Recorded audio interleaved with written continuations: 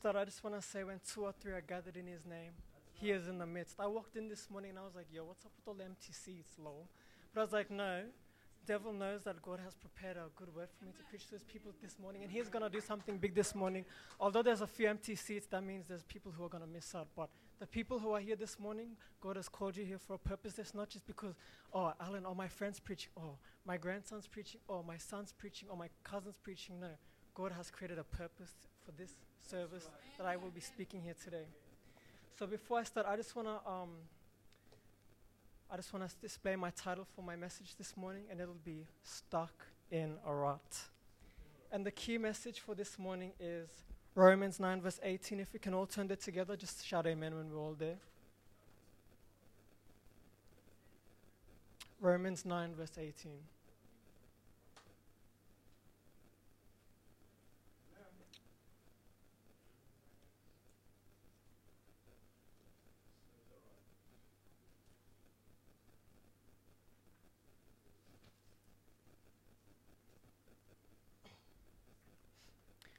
Romans 9 verse 18 reads, therefore he has mercy on whom he wills, and whom he wills he hardens. And before I continue, I just want to say how I got this message. So before I was preparing for this message, I was praying and I was like, God, send me a message. Just send me a message that you want me to speak for your people. And as I was getting deep in worship, a sentence just clearly comes into my mind, stuck in a rut. So I wrote that down, got in worship again, kept praying, and I was like, God, okay, I feel like this is where you're leading me to speak. If this is what you want me to speak, send me the number 999, because most of you know my testimony, God speaks to me through numbers. So I was like, God, send me the number 999 if this is a yes or confirmation for where you're leading me, or the number 777 as a no. So as I continued to worship, getting praise with God, the scripture came to my mind, Romans 9 verse 18. So as I read the scripture, I read it, and then something caught my attention. I looked at the page number.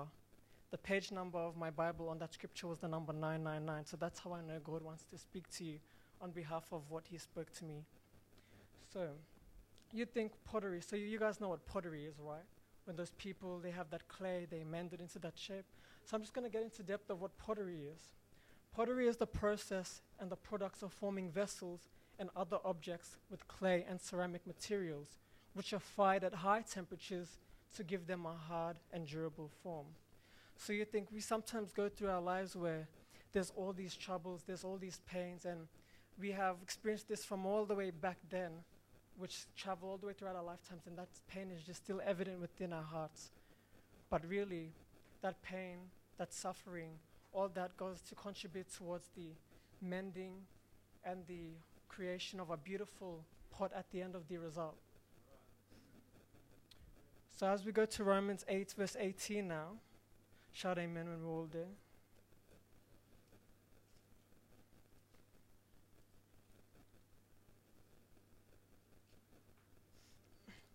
Romans 8 verse 18.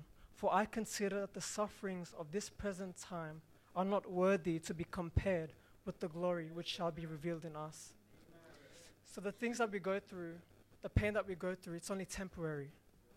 But that result of the pain that we're going to go through, all that process of this hardship, this painful circumstances, that what makes sense at the current moment is all being prepared, is all the process of God and us being the clay and him being the pottery maker, him just mending, forming, slowly creating us into this shape where at the end of the results, we'll be this beautiful, glorious vessel, this beautiful creation, this beautiful item at the end of it all. Romans 8, 28 to 30. For whom he foreknew, he also predestined to be conformed to the image of his Son, that he might be the firstborn among many brethren. Moreover, whom he predestined, these he also justified. And whom he justified, these he also glorified. And I'm just going to get into depth with the word glorified. Glorified means of something or someone ordinary or unexceptional, represented as or appearing more elevated or special. Now just think for the pottery concept that I mentioned. At first it'll just be a blob of clay. You'll think, oh, it's just a big blob of dirty just spinning, flopping around, useless piece of clay. But as the potter puts his hands into it, as he applies pressure, as he squeezes it, it slowly performs and turns into this shape. And as the potter keeps on applying pressure, slowly it comes into this shape of a vessel or a pot that he intended to at the beginning. So what this is telling us is that with our walk with God, it's not going to be easy. If we just remain in the same place, if we just remain in the same present moment that we're in the hurt, or whatever we're going through in our circumstance, we're just going to remain a slack little blob of clay, just spinning around, flopping around, useless with no purpose. But as the potter applies pressure, as he starts to squeeze, knead into the clay, it slowly forms and it comes to a shape. And as he continues to do that, he continues to squeeze it, continues to apply pressure, just push it and squeeze it and knead into it, then the shape comes to form. Now with this story, I just want to mention the story of Job. He was a blameless and upright one who feared God, and he shunned all evil. He just had all this devotion, all this commitment, all this faith of his was unshakable. He was just so strong with the Lord. And the Bible describes him as one of the greatest people of the East. He had 7,000 sheep, 3,000 camels, 500 yoke of oxen, and a very large household, along with his 7 sons and 3 daughters. Just think for a second all that he had. He had this beautiful household. He had all these sheep, all these animals, all this sustainability to his life where he had abundance flowing through his life. He had this dream life. Everything just was going perfect for him. All seemed well. And man, if I was in back of the day, I would definitely want to be his friend. Anyway, so it goes to continue. The sons of God, they came to present themselves before God. And Satan came also, that horned. Sorry, every time I think of Satan, I just don't want to think of it. I just don't want to say his name. It just makes me so wild. Satan came also. And as he came, he made remarks at God about Job's devotion and dedication towards him in regards to his abundance from God, everything that God was giving him. So Satan came talking to God. God, if you would stretch out your hand, if you would affect Job's possessions, if you would affect his abundance, if you would touch his life with all that he had, he will turn around and curse you to your face. So what did God do? He gave Satan the power and authority over Job's possessions and all that he had, but only not to harm his person or his body. So, the devil being the devil, boom. As I say next minute, I like to say neck minute. Job lost all of his oxen, donkey, sheep, camels, house, his children, his servants, and just reflect all that he had. Everything was going so well for him. He thought, I have this dream life. Everything's going so well for me. I don't have to worry about anything. Everything's going well. I'm on this high. I'm on a cloud. Everything's going so well. Clouds, rainbows, sunshine. And then there came the devil, the storm.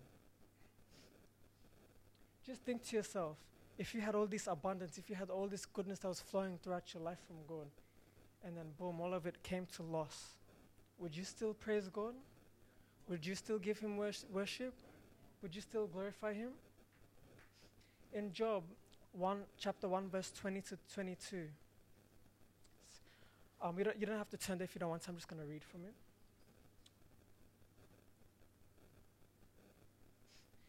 After he lost everything, he accepted that God gives as well as takes away. Although he had all this pain and this suffering, although in that present time he was like, my children. Imagine if you lost all your children. Would you still worship God? He lost all his goodness, his abundance, his sustainability to maintain his household and his lifestyle. But still he accepted God, that he gives and takes away, and still gave him praise and the worship.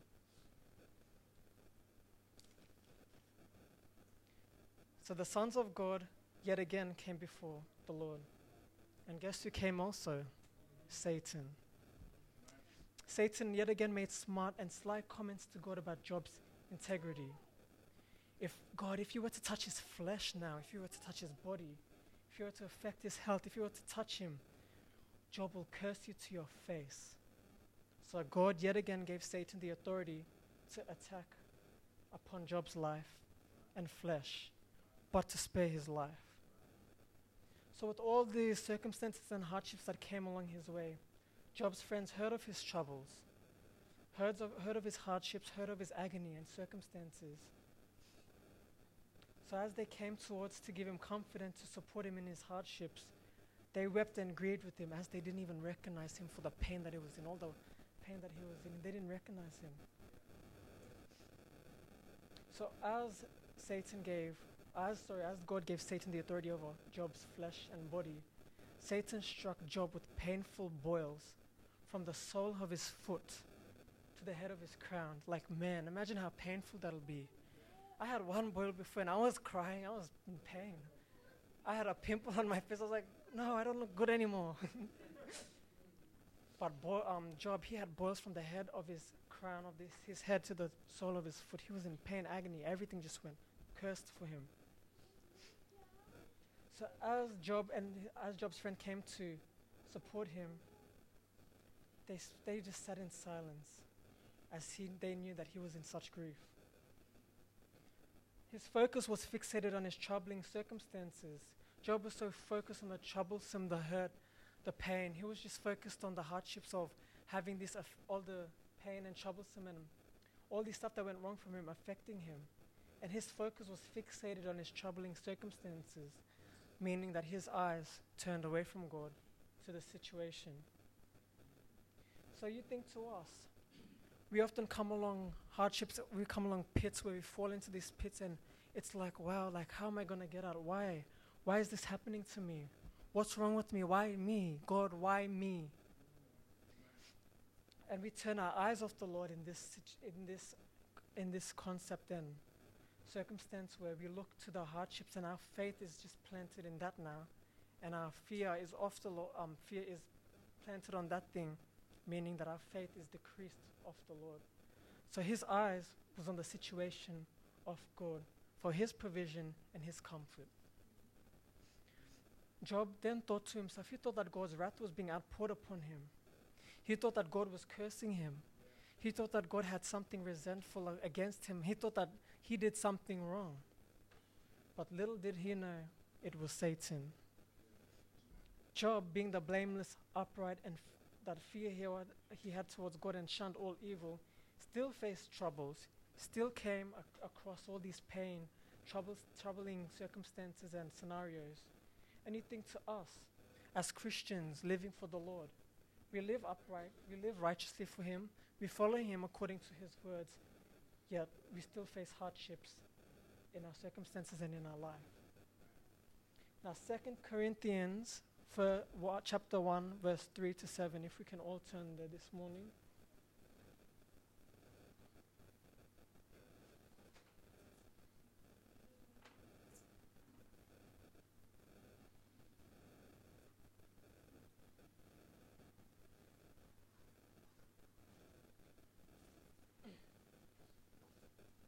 Shout amen when you're there so I know you're not lost.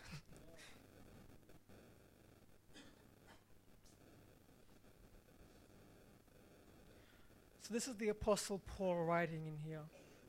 It says, Paul, an apostle of Jesus Christ by the will of God, and Timothy, our brother, to the church of which is at Corinth, with all the saints who are all in Achaia, grace to you and peace from God our Father and the Lord Jesus Christ. Blessed be the God and Father of our Lord Jesus Christ, the Father of mercies and God of all comfort, who comforts us in all our tribulation, that we may be able to comfort those who are in any trouble, with the comfort with which we ourselves are comforted by God. For as the sufferings of Christ abound in us, so our consolation also abounds through Christ. Now if we are afflicted, it is for your consolation and salvation, which is effective for enduring the same sufferings which we also suffer. Or if we are comforted, it is for our consolation, it is for your consolation and salvation. And our hope for you is steadfast, because we know that as you are partakers of the sufferings, so also you will partake of the consolation. So just bringing it back to the pottery concept. The pottery that the potter uses to the pressure he applies and all the affliction that he applies to this clay to perform and create it into this beautiful vessel at the end of it. that's what's happening with us. The troubles that we go through is God applying this pressure and allowing things to happen so that He can reveal His glory within us at the end of it all. And at the start we might be like, God, why? God, why? Why me? What did I do? But little do we know it's for the process of His glory to be revealed in us. Matthew 5 chapter 4, blessed are those who mourn, for they shall be comforted. Christ is our comforter. When we go through these certain circumstances, these pains, what we look around and it's like chaos, but meanwhile it's God mending and applying pressure to our clay, to our lives, to our heart. It's really just Him in the process of doing something that at the end of it all, He will reveal His goodness and glory within us. So when we remain like Job, dwelling in the chaos of our hardships, staying comfortless, restless, blaming God, but Satan is attacking us, also using this lies and manipulation from the hurt that we're in. But meanwhile, it's really just God mending us into these vessels. Satan will come along and manipulate our thoughts, manipulate our intentions because of that affliction that we're going through. But behind the scenes, that's God creating us into this beautiful vessel. In the state of us dwelling in the chaos, blaming God, we become vulnerable. Satan uses this to play a manipulation game. He stirs wickedness, defilement, bitterness, and resentment against the wrong people and the wrong things, in Job's case, to God. And Satan has the same motive to us. When we go through these things, he uses that open space, that open door where when we fall, we turn our eyes off God, we look at the chaos, He'll plant that seed. And from that seed will stir up a wickedness, a bitterness, and a resentment towards the wrong things, the wrong people, and towards God, when really it's Satan. So Job blamed God, slightly rebuking him in everything that was going on, but it was Satan the entire time. So Job's friend aided and supported him throughout his hardships, reminding him of God's peace, stability, and consolation freely up for grabs, freely on the table, if he turns to God within that moment, turned his focus off the circumstances and to God.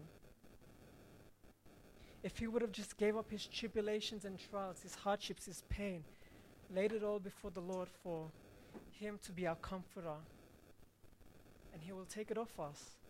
However, Job in this case was attentive, self-centered, and concentrated on all the bad that was going on. His eyes was fixated on the chaos instead of the comfort that God provides.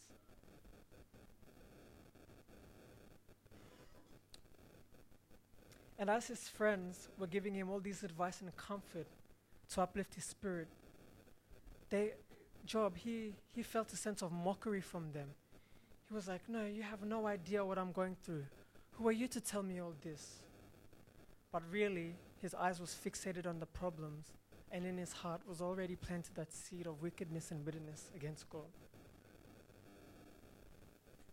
And we often think to our lives, sometimes we get comfort from other people, sometimes we go through these trials, sometimes we go through these hardships, and then people try to comfort us, like people try to support us, and God sends people to comfort us and provide comfort. But we choose to turn our eyes on the wrong things, off God, and on the circumstances. Yes, Job was right. No one knew how he felt. Did his friends have a single boil on his body? No. They didn't know. They had no clue of his circumstances, which is true to us in a way. When people try to support us, when we try to get comfort from people, when people are sent to give comfort to us, we often think, oh, you know nothing of what I'm going through. But meanwhile, our eyes are fixated on the wrong thing in the midst of that situation. So if we all just turn to Job chapter 5, verse 1 to 27, I'm just going to read through this passage.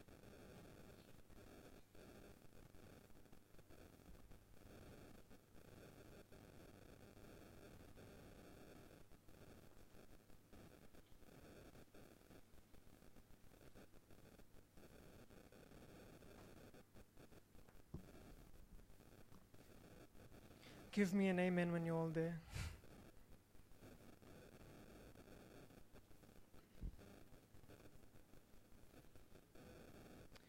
And this is the chastening that Job was receiving from God, which Eliphaz, his friend, was bringing to his attention.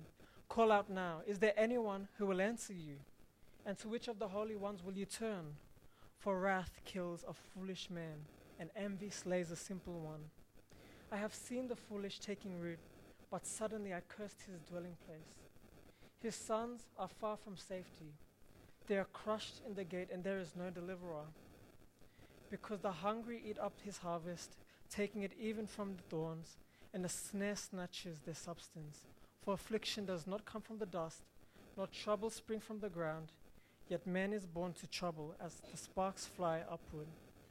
But as for me, I would seek God, and to God I would commit my cause, who does great things and unsearchable, marvelous things without number. He gives rain on the earth and sends waters on the fields. He sets on high those who are lowly, and those who mourn are lifted to safety. He frustrates the devices of the crafty, so that their hands cannot carry out their plans. He catches the wise in their own craftiness, and the counsel of the cunning comes quickly upon them.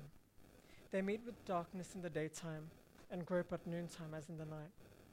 But he saves the needy from the sword, from the mouth of the mighty, and from their hand. So the poor have hope, and injustice shuts her mouth. Behold, happy is the man whom God corrects. Therefore do not despise the chastening of the Almighty. For he bruises, but he binds up. He wounds, but his hands make whole. He shall deliver you in 6 troubles, yes, in 7 no evil shall touch you. In famine he shall redeem you from death, and in war from the power of the sword. You shall be hidden from the scourge of the tongue, and you shall not be afraid of destruction when it comes. You shall laugh at destruction and famine, and you shall not be afraid of the beasts of the earth. For you shall have a covenant with the stones of the field, and the beasts of the field shall be at peace with you. You shall know that your tent is in peace. You shall visit your dwelling and find nothing amiss. You shall also know that your descendants shall be many, and your offspring like the grass of the earth. You shall come to the grave at a full age, as a sheaf of grain ripens in its season. Behold, this we have searched out. It is true. Hear it and know for yourself. And I just want to bring attention to verse 8 to 16. But as for me, I would seek God, and to God I would commit my cause, who does great things and unsearchable, marvelous things without number. He gives rain on the earth and sends waters on the fields. He sets on the high those who are lowly, and those who mourn are lifted to safety. He frustrates the device of the crafty so that their hands cannot carry out their plans. He catches the wise in their own craftiness, and the counsel of the cunning comes quickly upon them. They meet with darkness in the daytime and grope at noontime as in the night. But he saves the needy from the sword, from the mouth of the mighty, and from their hand, so the poor have hope, and injustice shuts her mouth. And what he is saying, what Eliphaz, his friend, was saying was, turn to God in the midst of his troubles. Seek God in that situation. Find him to provide the peace, the comfort, stability. Turn your eyes, give it all to God to have that peace and comfort from him. Because we have nothing to worry about when we have God, when we are on the winning side. As it says in 26 verse 27, you shall come to the grave at a full age, as a sheaf of grain ripens in its season. Behold, this we have searched out, it is true. Hear it and know for yourself. Sometimes in our situations we come to a point where we feel like we're dead. That point we're in our life, it's like, I can't excel anymore. We just feel so dead in the midst of where we are in our lives. But and it's saying here that in the midst of all that, after that season, we shall be a sheaf of grain that ripens in its season. So when that sheaf of grain ripens in its season, it applies to us where the death that we're experiencing, the pain, the tribulation, the trials that we're experiencing will all ripen in its due season.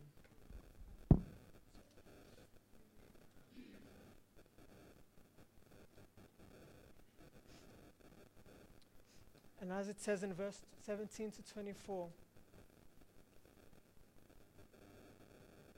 behold, happy is the man whom God corrects. Therefore do not despise the chastening of the Almighty.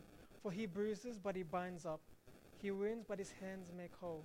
He shall deliver you in 6 troubles. Yes, in 7 no evil shall touch you. And what it is saying to us is that when that bitter seed is planted in our heart towards God, towards the wrong things, the wrong people, when that seed is planted in our hearts due to our circumstances, our situations, that practice of us turning our eyes off God to the pain and the troublesome, a seed will be planted. That seed will be stirred it'll start off as a small thought. God, why me? What did I do to deserve this? Why? You're supposed to be a good God. You're not good. You're making me go through this pain. How are you good? But meanwhile, that discontent that is in our heart, that wickedness, that seed that is planted in our heart, the righteous judgment of God is what falls upon us.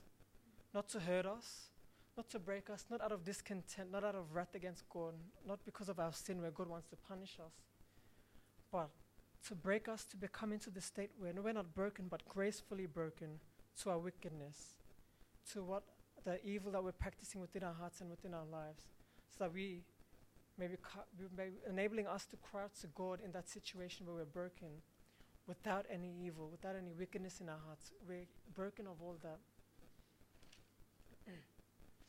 In this state is when God moves and purges out all iniquity and all hurt, all wickedness, all evil, whatever it is, so that He can now come and reside in our hearts.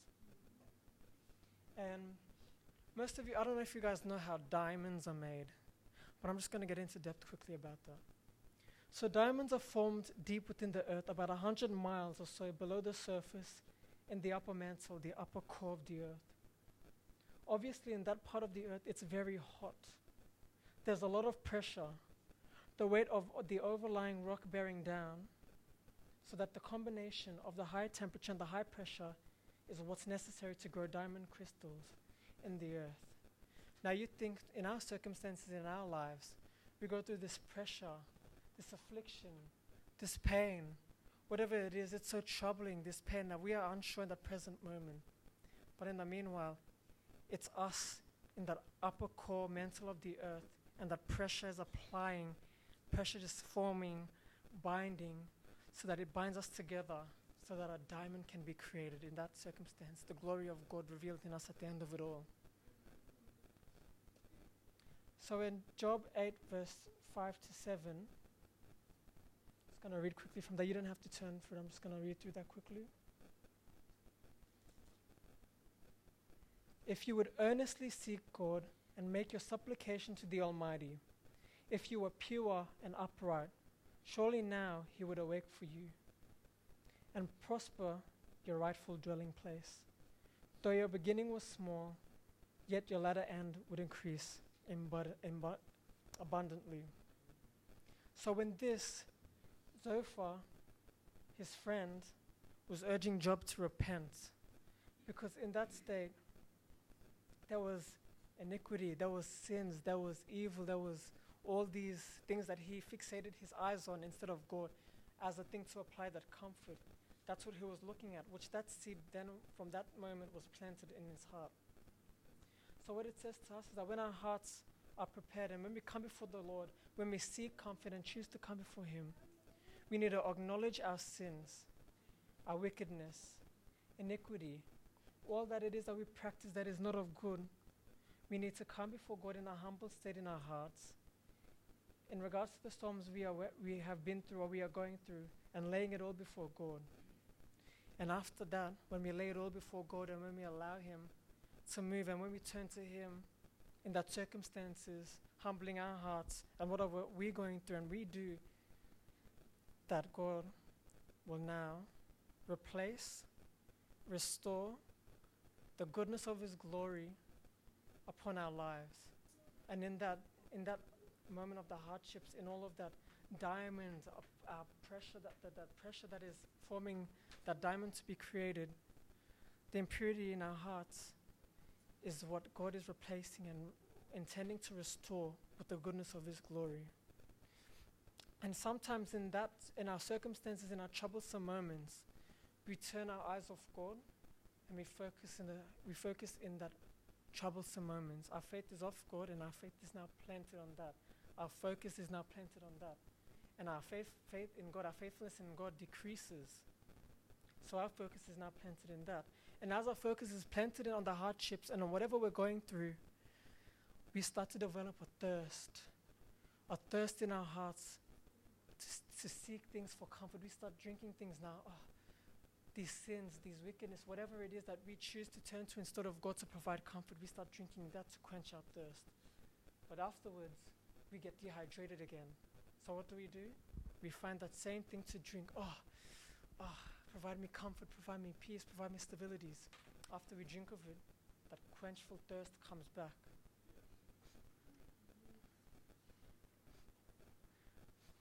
But when we choose to quench our thirst with God, fixate our eyes on Him through the circumstances and troubles we are going through, that's when He's just not gonna quench our thirst. He's gonna flood through, and then the flood will reach the depths of all the depths and emptiness to all depths of our hearts and our hurt. And that's the only way that we're not gonna be able to feel thirsty again. That thirst that God quenches our thirst, that quench that we had for the peace and the comfort, is what God will pour on us now, the flooding of His goodness to apply comfort in our circumstances. Once God restores the emptiness and the darkness in our hearts that we once had, the wickedness that we had residing in our hearts, resenting against Him and the wrong things, when we sacrifice these burdens and these pains, and when we choose to lay these things upon Him, when we choose to, yes, in the moment of turning away from these temporary comfort things that we chose to turn to, it'll be a sacrifice to us because it comforted us in that present moment. But when we lay it all before Him and He restores all the burden and pain with His goodness and glory, we now can fully lift up our head and eyes towards Him without bitterness, without resentment, unfaithfulness, hurt, or this emotion that blaming God for all the hurt. Because the misery amplified in our hearts will be, and in our lives will be forgotten, because God now floods through our lives and our hearts, flooding away of everything, clearing out every dirt. Just like you see in a flood, where a flood comes, everything goes away after the flood. Everything is clear. Trees are all cut down. Trees are all disappeared. Leaves, flowers, everything disappears.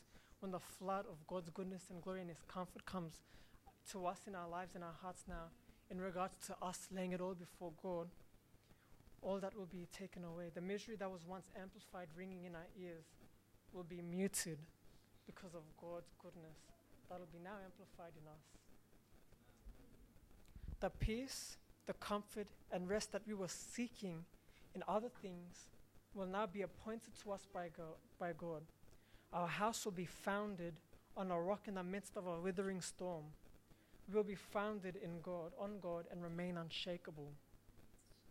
In Job chapter 12, verse 5, a lamp referring to a disaster, is despised in the thought of one who is at ease. It is made ready for those whose feet slip. Now you think this scripture is referring to when all good is in our lives, when all the abundance is flowing through, and when all this goodness is in our lives, and we're so comfortable, and our faith is now planted in that, and our comfort is now coming from those things, we start to become unaware of what can come our way. We are unprepared for disasters, trials, and tribulations. Our sight is off God, which is where our faith should be planted in, and on the trials, and on the abundance, the comfort, the goodness, and the comfortability that is providing us, like, everything is going so well, we forget about what can happen. Then when trials come our way, tribulations, pain, hurt, past, whatever it is that creeps up onto our lives, trying to latch itself onto us and shake us, it'll catch us off guard.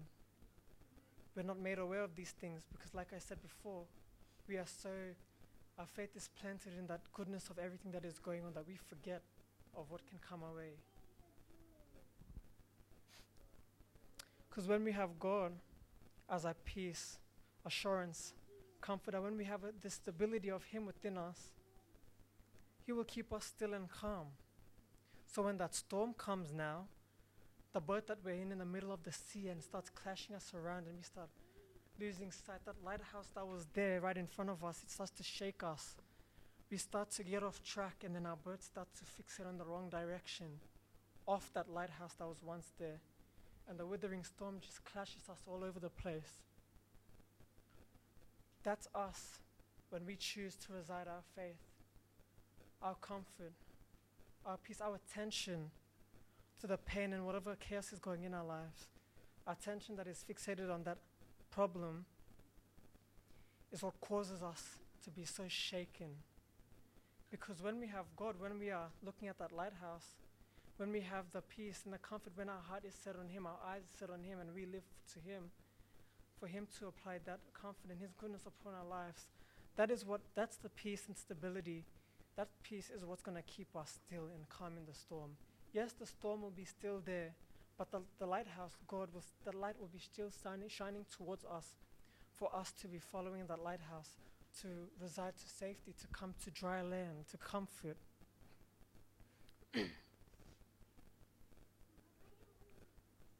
And we think to us, like, we go through these pains and these troublesomes, it shakes us up.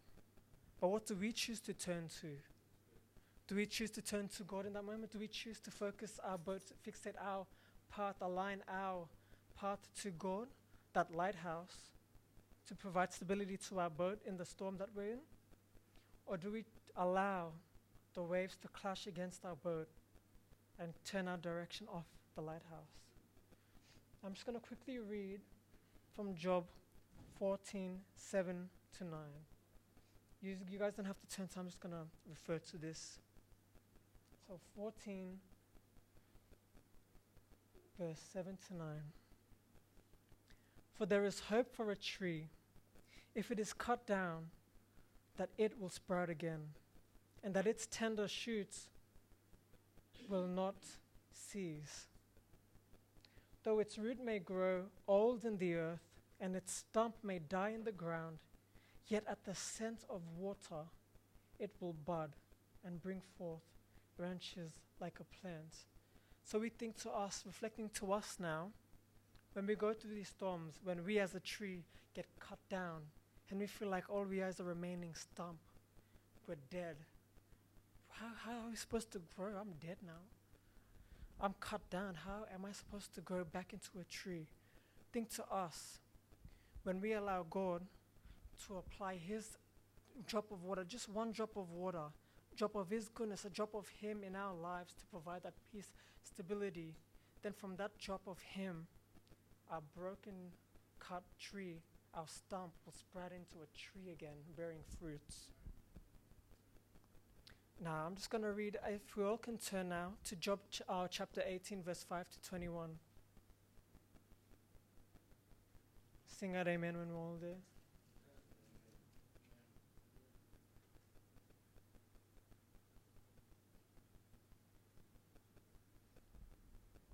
The light of the wicked indeed goes out, and the flame of his fire does not shine. The light is dark in his tent, and his lamp beside him is put out.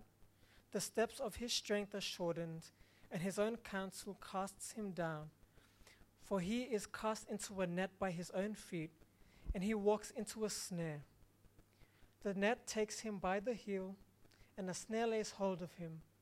A noose is hidden for him on the ground, and a trap for him in the road. Terrors frighten him on every side, and drive him to his feet. His strength is starved, and destruction is ready at his side. It devours patches of his skin. The firstborn of death devours his limbs. He is uprooted from the shelter of his tent, and they parade him before the king of terrors. They dwell in his tent, who are none of his. Brimstone is scattered on his dwelling. His roots are dried out below, and his branch withers above. The memory of him perishes from the earth, and he has no name among the renowned. He is driven from the light into darkness and chased out of the world. He has neither sun nor posterity among his people, nor any remaining in his dwellings. Those in the west are astonished at his day, as those in the east are frightened. Surely such are the dwellings of the wicked, and this is the place of him who does not know God. Now just reflecting back to verse 5 to 10. The light of the wicked indeed goes out, and the flame of his fire does not shine. The light is dark in his tent, and his lamp beside him is put out.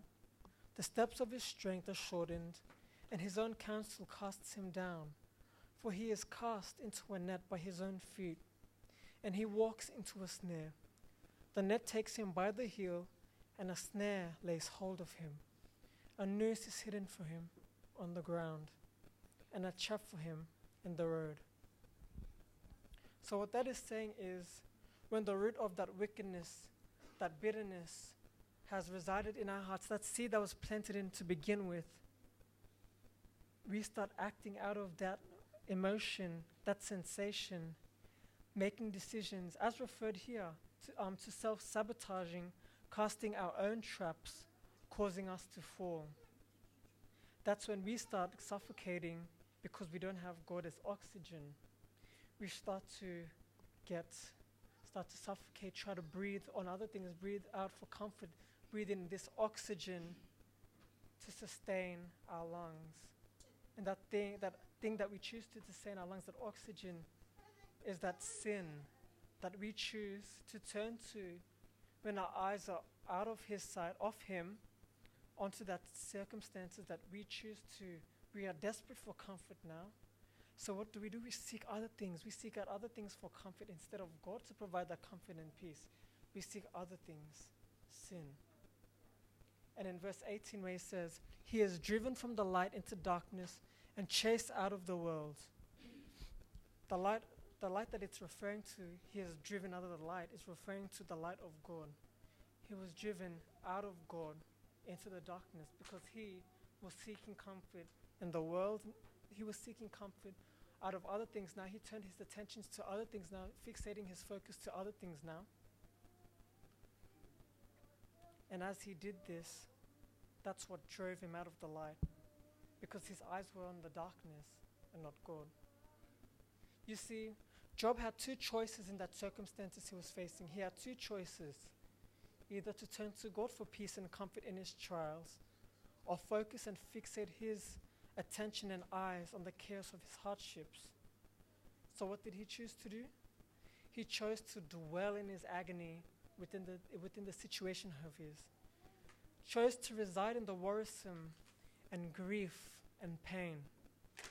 The focus of him rendered unfaithfulness towards God, in which the iniquity and bitterness grew, because that is where the space opened for the enemy to plant lies against what was really happening, the chastening, the forming, the pressure that God was applying to create him into a beautiful vessel at the end of it all.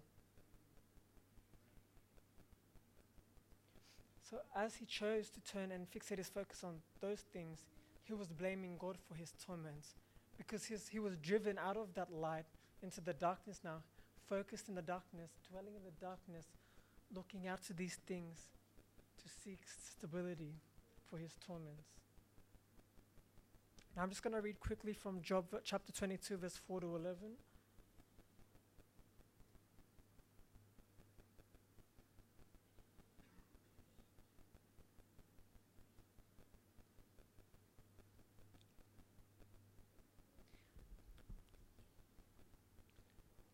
In this passage, Eliphaz, one of his friends, was now accusing him of the wickedness that was evident in his heart.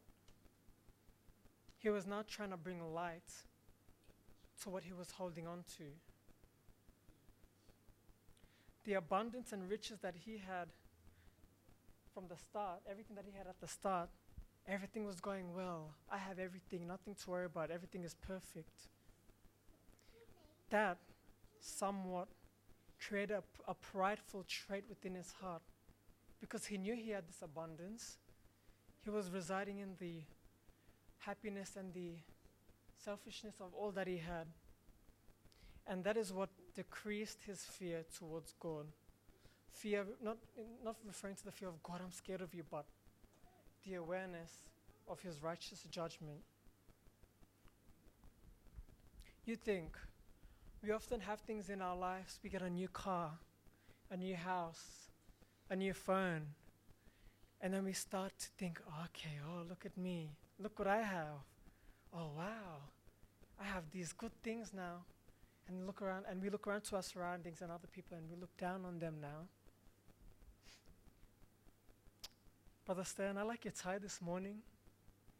It's really nice. I like the redness of it. But sorry, mine is better.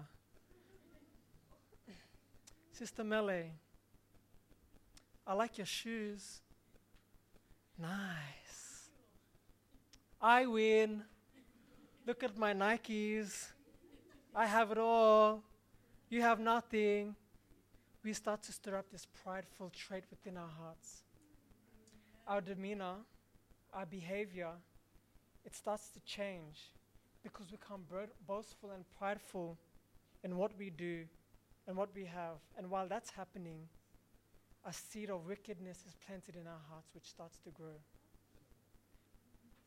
In the process of Job's extreme pain, God was gradually breaking him to bring realization and light to the wickedness that was within his heart. He had this seed that was wickedness that was evident within his heart. And what God was doing was slowly allowing him to break in the attention that God will shine light and realization for that wickedness that was planted in his heart now. And from that is what God allowed his righteous judgment to fall upon him, altering and cleansing his character and state of heart. Just as Job had this chastening, this righteous judgment that fell upon Job, God does the same to us. Sometimes we think in our lives where that wickedness that was in our hearts, that comfort we chose to fixate on other things to provide that comfort, that wickedness that was in our hearts, that pridefulness of what we have in our hearts and our character, the way we boast and the way we present ourselves, God allows breakage, so that in that breakage is where we break to our own wickedness and become broken and in a humble state, where we are now able to realize and look at ourselves and realize that, that is wrong. I shouldn't act like that. My heart, that state of my heart, that state of wickedness in my heart is wrong. I need to now clear that. Job's heart and intentions were not humble. It was of wickedness and bitterness. He chose to behave in regards to his sorrow and his troubles, just like we do in our lives. When our hearts are humbled and we shift our focus to God with the attitude of, I have nothing, He is all I need. When we are humilified or lowered in our prideful sense, inviting God into our hearts and lives, living according to His word, or have the intention of wanting to, will be built up naturally, making changes to remove the iniquity and wickedness in our hearts.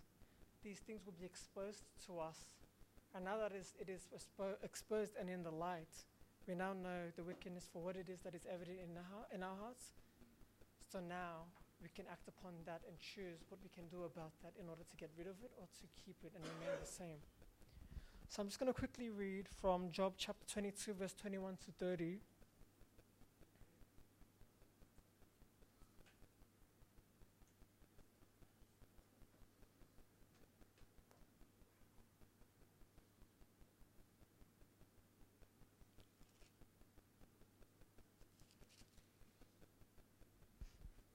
It says now, acquaint yourselves with Him and be at peace. Thereby good will come to you. Receive, please, instruction from His mouth and lay up His words in your heart. If you return to the Almighty, you will be built up. You will remove iniquity far from your tents. Then you will lay your gold in the dust, and the gold of Ophir among the stones of the brooks. Yes, the Almighty will be your gold and your precious silver. For then you will have your delight in the Almighty, and lift up your face to God. You will make your prayer to Him. He will hear you, and you will pay your vows. You will also declare a thing, and it will be established for you. So light will shine on your ways. When they cast you down, and you say, exaltation will come, then He will save the humble person. He will even deliver one who is innocent. Yes, he will be delivered by the purity of your hands. So what that is saying is that when our heart is humbled, when our tent is cleared of iniquity and wickedness, when our intentions and our character is humbled, and we come to that point of we have nothing and He is all we need, that is when He will build us up.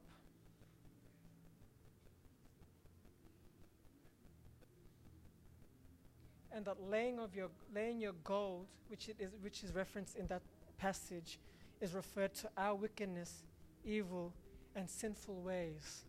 That gold that we value, that comfort, that sin, that wickedness, that evil, that gold that we value, that we have, will be sacrificed before Him and laid before Him. It will be put to dust. It will be buried. It will be cast away. He will take it away. He will be our gold, providing the full extent of His goodness and glory upon us. And further on, the advice from his friends or work a job to the state of wickedness and complainants that he had towards God. He wasn't upright and righteous when he spoke before God. He was resenting against Him, blaming Him for everything that was going on. But meanwhile, that same person, God, who he was blaming, his eyes was off Him in the first place to begin with, which is why he lacked that comfort and peace and stability. He remained in the tormentation of his state, of his affairs, keeping his eyes on it, his focus on it, his faith, his fear, planted on the state of his affairs. Which why God didn't contend to Job's resentful cries towards Him with His great power that God has to fix it all, but God heard him. He's seen the state of Job's heart in all the midst of that troublesome, which Job finally acknowledged that God was testing him. It came to the realization that iniquity, those seeds in his heart, were exposed to himself, where he was able to stand out of it and realize that it was God testing him. Just as I mentioned with the pottery, the potter slowly starts to apply pressure. Gradually he keeps doing that in order to provide its shape and form to the structure that the potter wants it to be at the end. And just with the diamond as well, it's nothing to begin with, it's just dirt. But with the application of heat and pressure within the earth, binds it all together to create a diamond. That's what God is doing to us. In the process of all the wickedness, evil, comfortless, instability, unfaithfulness towards Him, He applies this pressure and He tests it. He uses it as a test to bring out the final good result. With all of Job's abundance and riches in his family and life, it caused Job's fear towards him to decrease.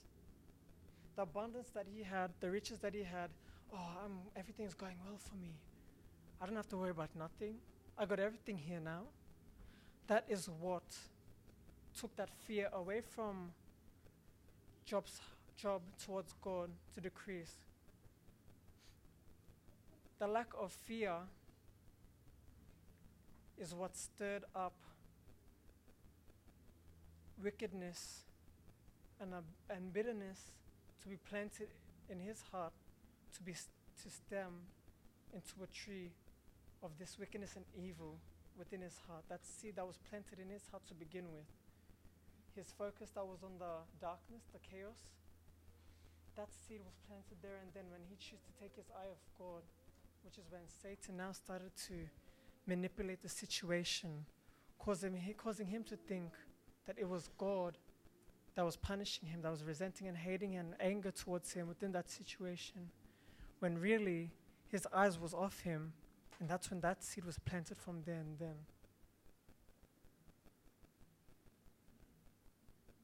And sometimes we often have this same concept, this same attitude towards God, where we have everything we have. We look in our household, we got the car, our family is doing well, we got food in our fridge, everything's going well, we're getting paid, good pay, everything's going well.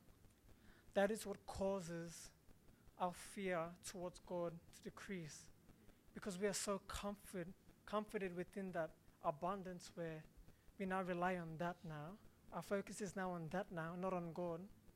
And that's where that lack of fear starts to resent, as well as that seed that is planted, that wickedness that is planted. After constant debates between Job and his friends, justifying hardships that God allowed him to endure, he finally realized and came to the realization, to the defilement, that evil, that wickedness planted within his heart became evident towards him, which is in the process of all that chastening, that righteous judgment of God, that test that he was going through, that pressure that was mending him into this pottery at the end of it all. That's what God exposed throughout the process. That's what he was doing, slowly breaking him, not in a form of, I hate you or you deserve this, but to bring him come down again.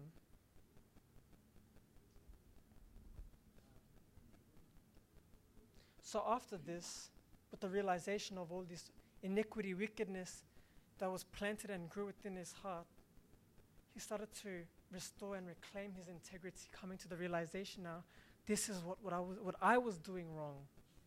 I was in the wrong this whole time, not God. I was in the wrong. So with this realization is when he came to reclaim his integrity. Now just quickly reading from Job chapter 27, verse 9 to 10.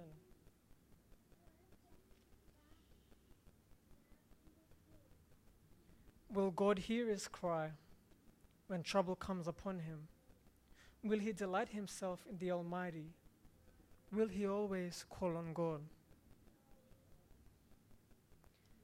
Job now questions himself in regards to the wickedness and iniquity that was evident within his heart, that was planted at the start when he chose to turn his eye away from God.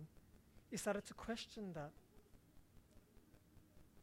throughout the extreme hardship of his.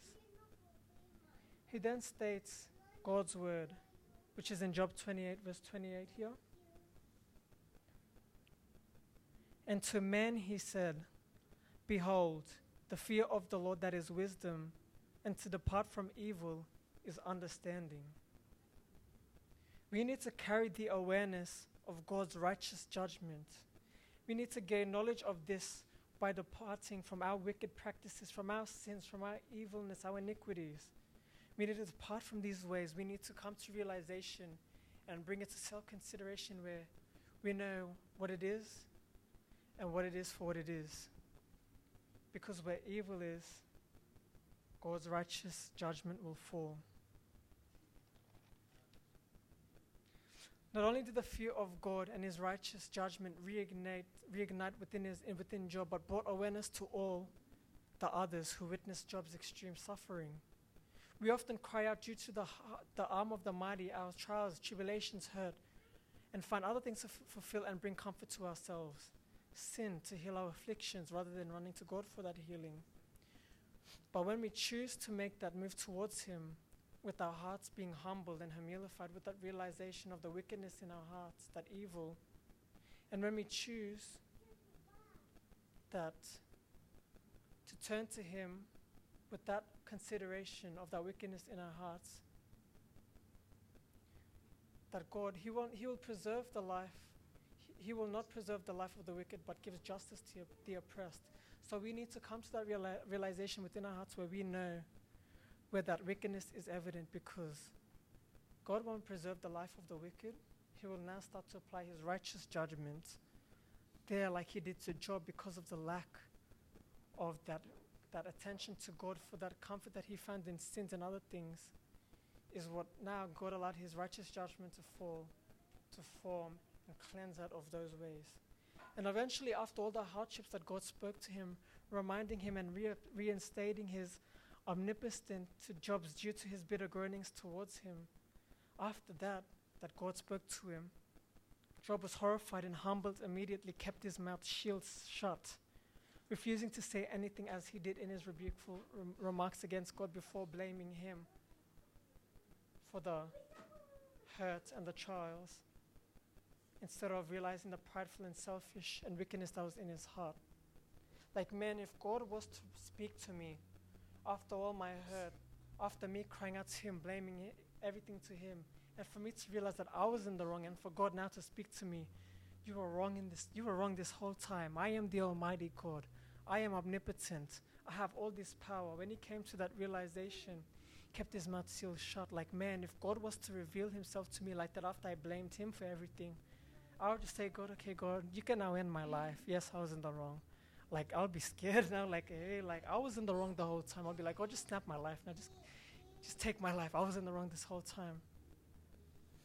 But as he was horrified to his actions and defilement, God continued to portray and spoke of his almighty omnipotence, which deepened the exposure of the wickedness and sins, bitterness that was held within his heart against him, against God and the wrong people, and against the righteous judgment of God that fell upon Job.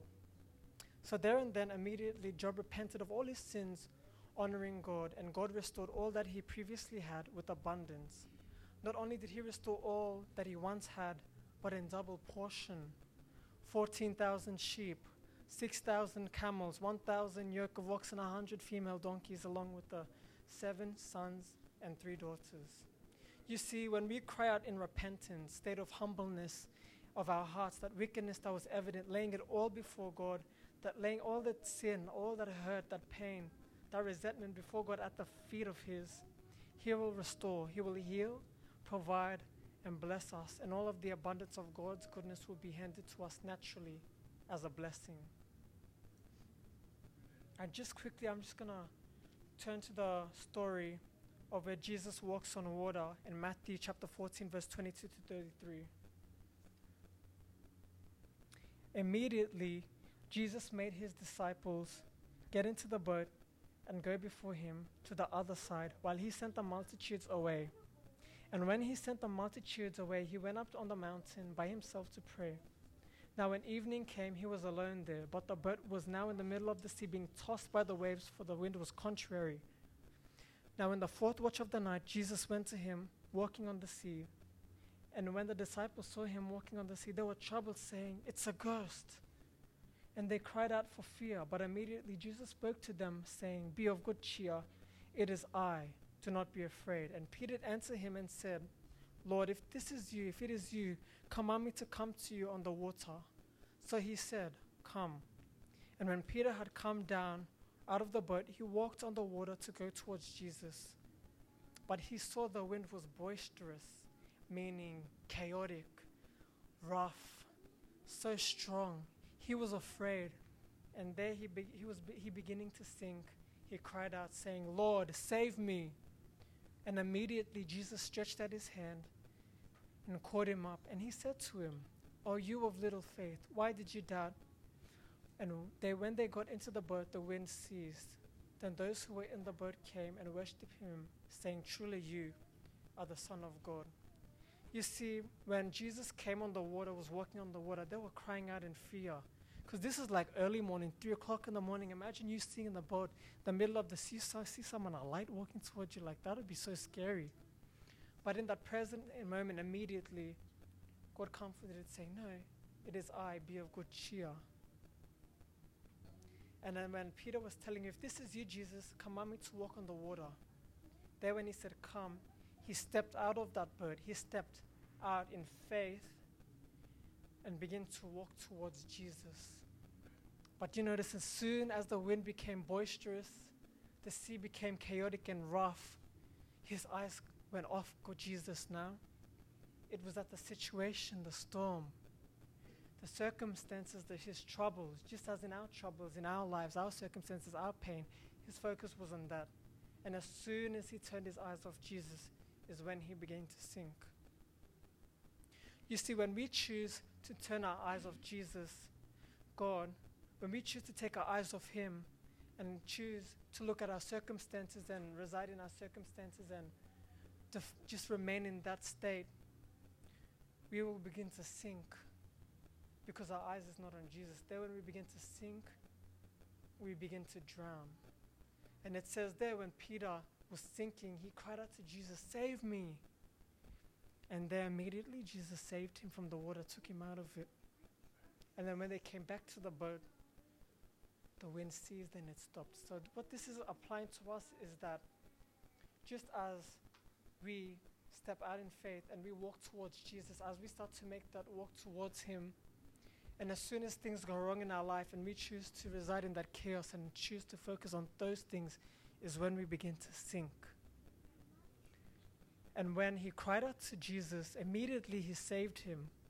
When we choose to cry out to Jesus in a state of humbleness, in a state of, "We need you, save me, I'm drowning," when we choose to call out to him in that state, immediately he will come and rescue us.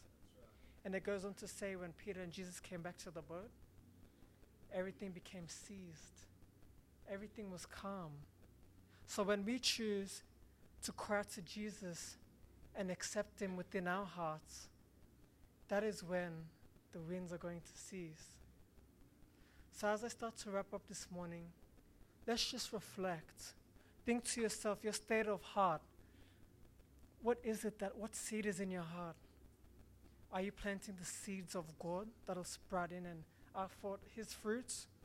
Or a state or a seed of wickedness in our hearts, a seed of evil, where we chose to begin with to turn our eyes towards the chaotic circumstances and focus on that, our eyes of God? That what is stirred within our hearts? And you know for yourself individually, I know for myself, but when we choose to come and bring forth, and we come to lay these things before God, before Jesus, and we cry out to him in a broken state where we're broken and everything is going wrong.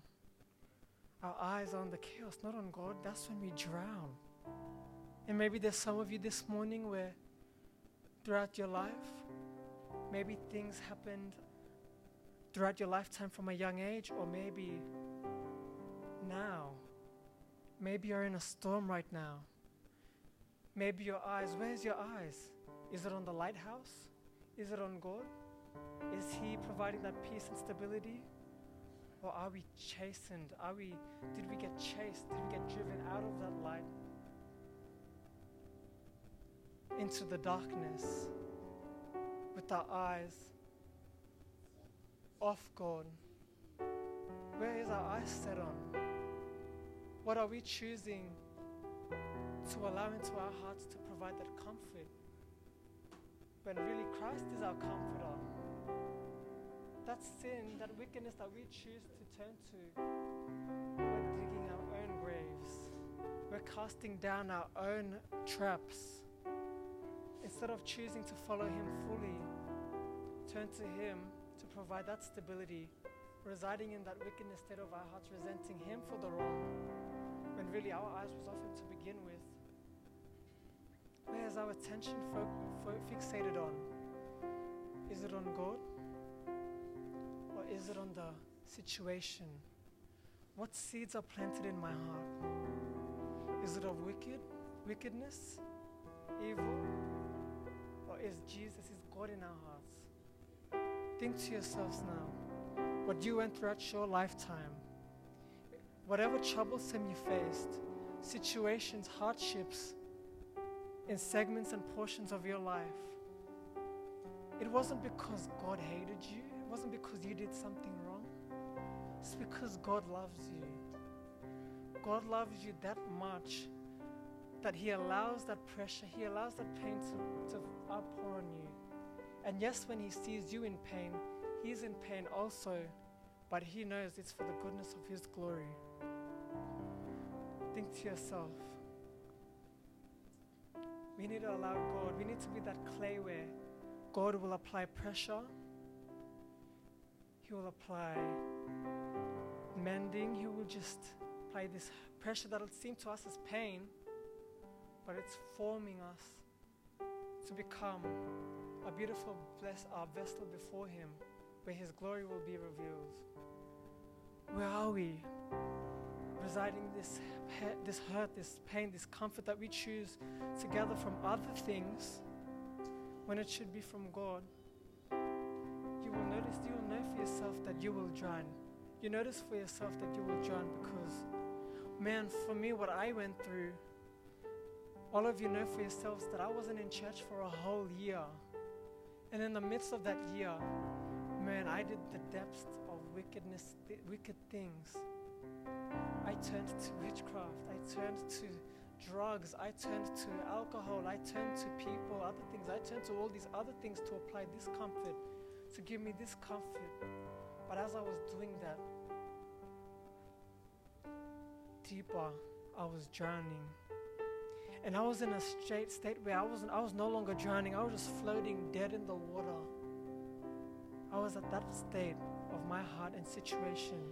But what did God do? He cried out to me. He reached down His hand. He swam to the depths of the seas to pick me back up out of the water. For Him to do that for me, for Him to do that to me, for Him to do that for me, just think what He can do for you.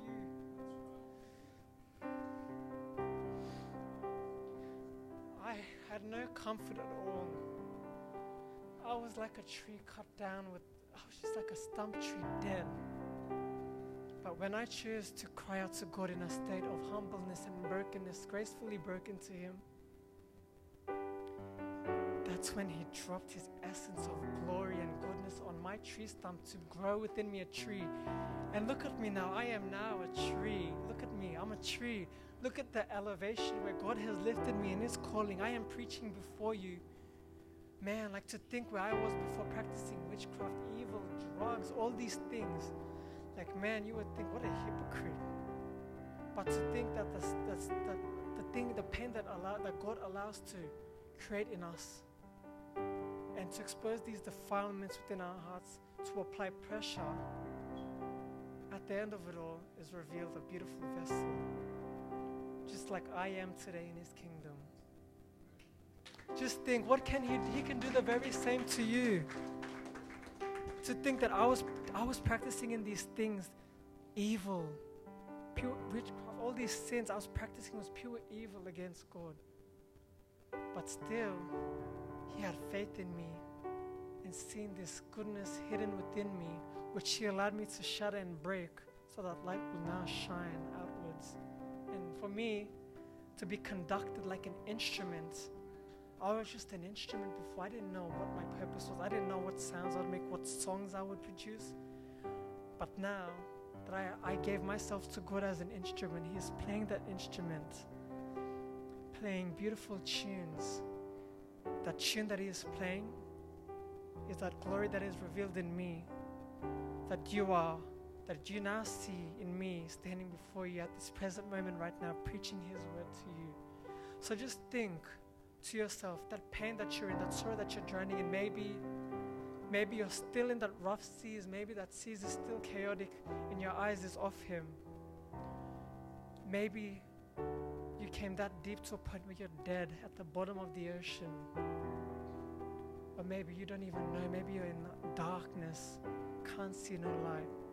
But just know that as Job came to this realization of brokenness and state of wickedness and that betrayal of God in his heart, now that he came to that realization and came before God and gave it to Him and sacrificed it all to Him, He restored everything that he lost. Not only restored, but in double portion. That's the same thing God will do to us when we choose to lay these things before Him and sacrifice it and walk on the water, just as Peter did to Jesus. when we choose to walk on that water towards Jesus, when we choose to walk on that water towards Jesus, we will be founded in stability because our eyes are on Him and we are walking to the one Comforter, the one true living King, the one soon to come, the Son of the living Most High God. When we choose to fixate our focus on Him, there He heals it all. And like it said in here, that the misery is forgotten because of the glory revealed in us now. We are now, from that pressure applied, become this diamond. Now you look at me today. I'm a diamond. I'm a diamond, so I'm a diamond. I'm a diamond. So when you choose to come to that realization and give it all to God, the pressure that He applies is what is being binded and formed and applied within that pressure. After that pressure is what formed. Within that pressure and that circumstances, that timing formed, a diamond is formed, and there a diamond lies. And I came to that realization. So can you. Allow that day to be today. Because if you turn away and if you continue to allow to reside yourself in that chaos, you'll continue to drown, continue to sink, and eventually you'll become at the bottom pit of the ocean. But hope is not lost, because that's when in that state, when we cry out to Him, He would swim to the depths of the oceans, to the cracks, to the canyons of the ocean floor, to lift you out of the water and revive you to become alive again.